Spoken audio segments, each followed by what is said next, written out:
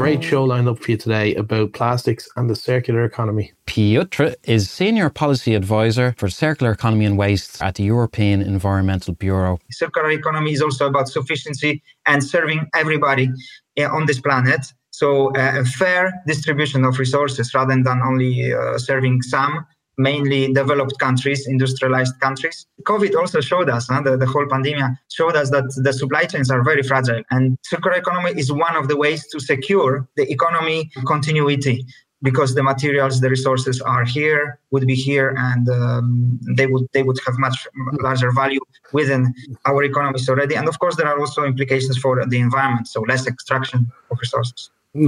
Also, economically, it would provide more work as well, because you'd have to have people reclaiming those materials and reprocessing them. And so apart from having to not buy it in, you'd also be keeping more of the economy localized. Precisely. That's one of the principles of localized circular economy, to benefit the value here. And as we said, the value is kept, the materials have value. This value generates jobs. That's what you said, Chris. Yeah.